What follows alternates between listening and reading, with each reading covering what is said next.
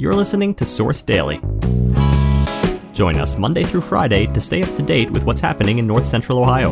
We'll be sharing a closer look at one of our top stories, along with other news, local history, memorials, answers to your questions, and more. Today, we'll hear from recent Richland Source Athlete of the Month, Annika Labaki. Annika is a soccer and basketball player at Clear Fork High School. Before we begin, a message from our sponsors. Is getting the flu and COVID-19 vaccines on your to-do list? The CDC recommends getting flu and COVID-19 at the same visit if eligible. Head to your local vaccine clinic to protect yourself this holiday season. You've got this because we've got you. For help connecting to vaccines, call your local Area Agency on Aging today at 419-524-4144. Funded by the U.S. Administration for Community Living through a grant to U.S. Aging. Now our feature story. There aren't enough hours in the day for Annika Labaki. Clear Fork's multi-sports standout spends more time perfecting her crafts than just about anyone the Valley has ever produced.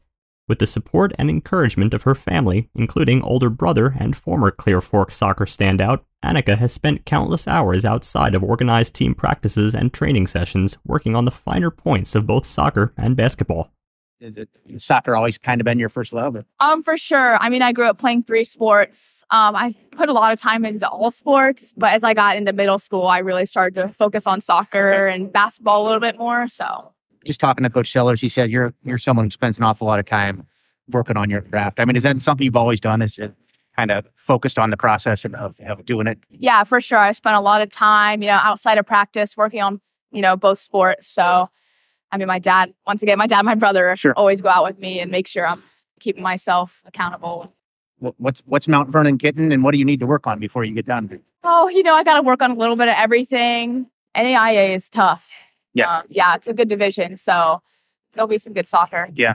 You guys obviously have a really talented bunch in basketball. I mean, what are expectations, I guess, for this season? I mean, we take it one game at a time. We have a really tough schedule, but I mean, we build that schedule in order, for us to win a district championship or just going far in the tournament. So take every game one at a time. Well, ultimately, we want to go far in the tournament and we want a piece of the conference this year. So, I mean, to break Brittany's records the way you did, I mean, what's that mean to you? I mean, you worked with your entire career. I mean, was that a kind of a big deal to break her assist records? It felt pretty good, but that was something that she didn't even know that she had the assist record. So it was like, oh man, I don't know. But I mean, it was obviously nice to have, and it goes to show like teamwork too. Like it wasn't just me; it has to do with scoring too.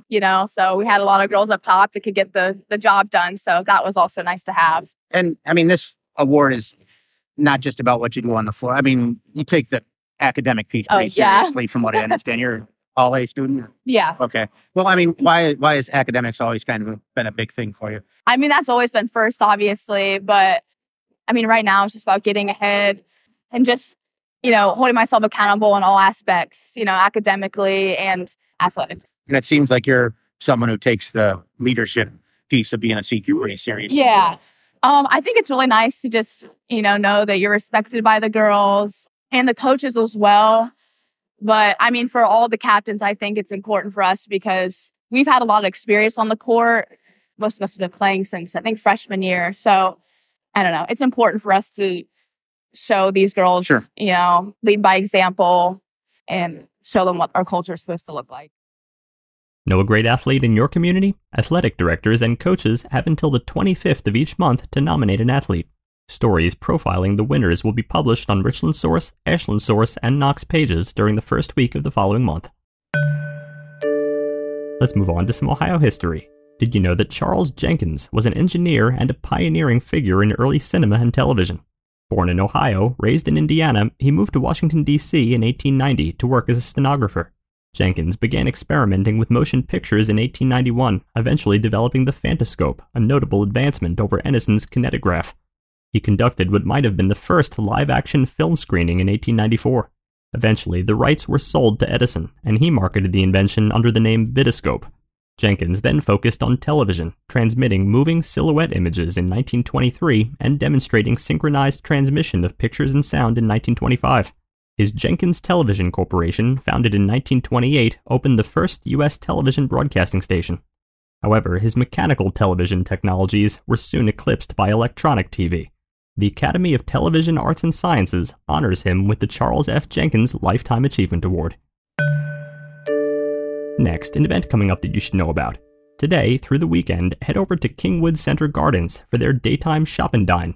Then, starting at 4 p.m., check out Christmas at Kingwood, featuring a winter wonderland of enchanting outdoor decorations, a community tree walk, and a festively decorated Kingwood Hall.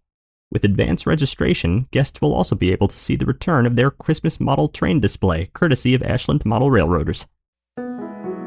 Finally, we'd like to take a moment to remember Candy Bonecutter. Candy was born in Shelby in 1947. In recent years, she called Bradenton, Florida her home. Throughout her life, Candy was a beacon of laughter and joy. It is nearly impossible to find someone who laughed more than she did. Her vibrant spirit, centered mind, fun-loving nature, and remarkable empathy endeared her to everyone she met. When Candy entered a room, the atmosphere transformed into an instant celebration. She will be deeply missed by dozens of friends, colleagues, and family. Candy is survived by her son, his wife, Andrew, and her ex-husband and friend. She was preceded in death by her longtime partner, Ray.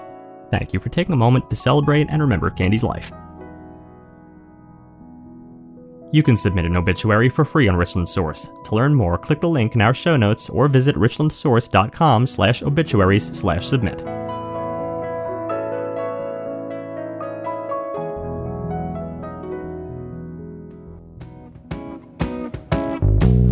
Thanks for listening. Join us again tomorrow. Also, make sure to head over to richlandsource.com and click the Be a Member button to help support independent local journalism that informs and inspires.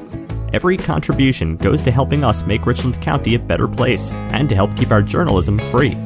Also, if you like this podcast and want to hear more, make sure to rate and review us on Apple Podcasts.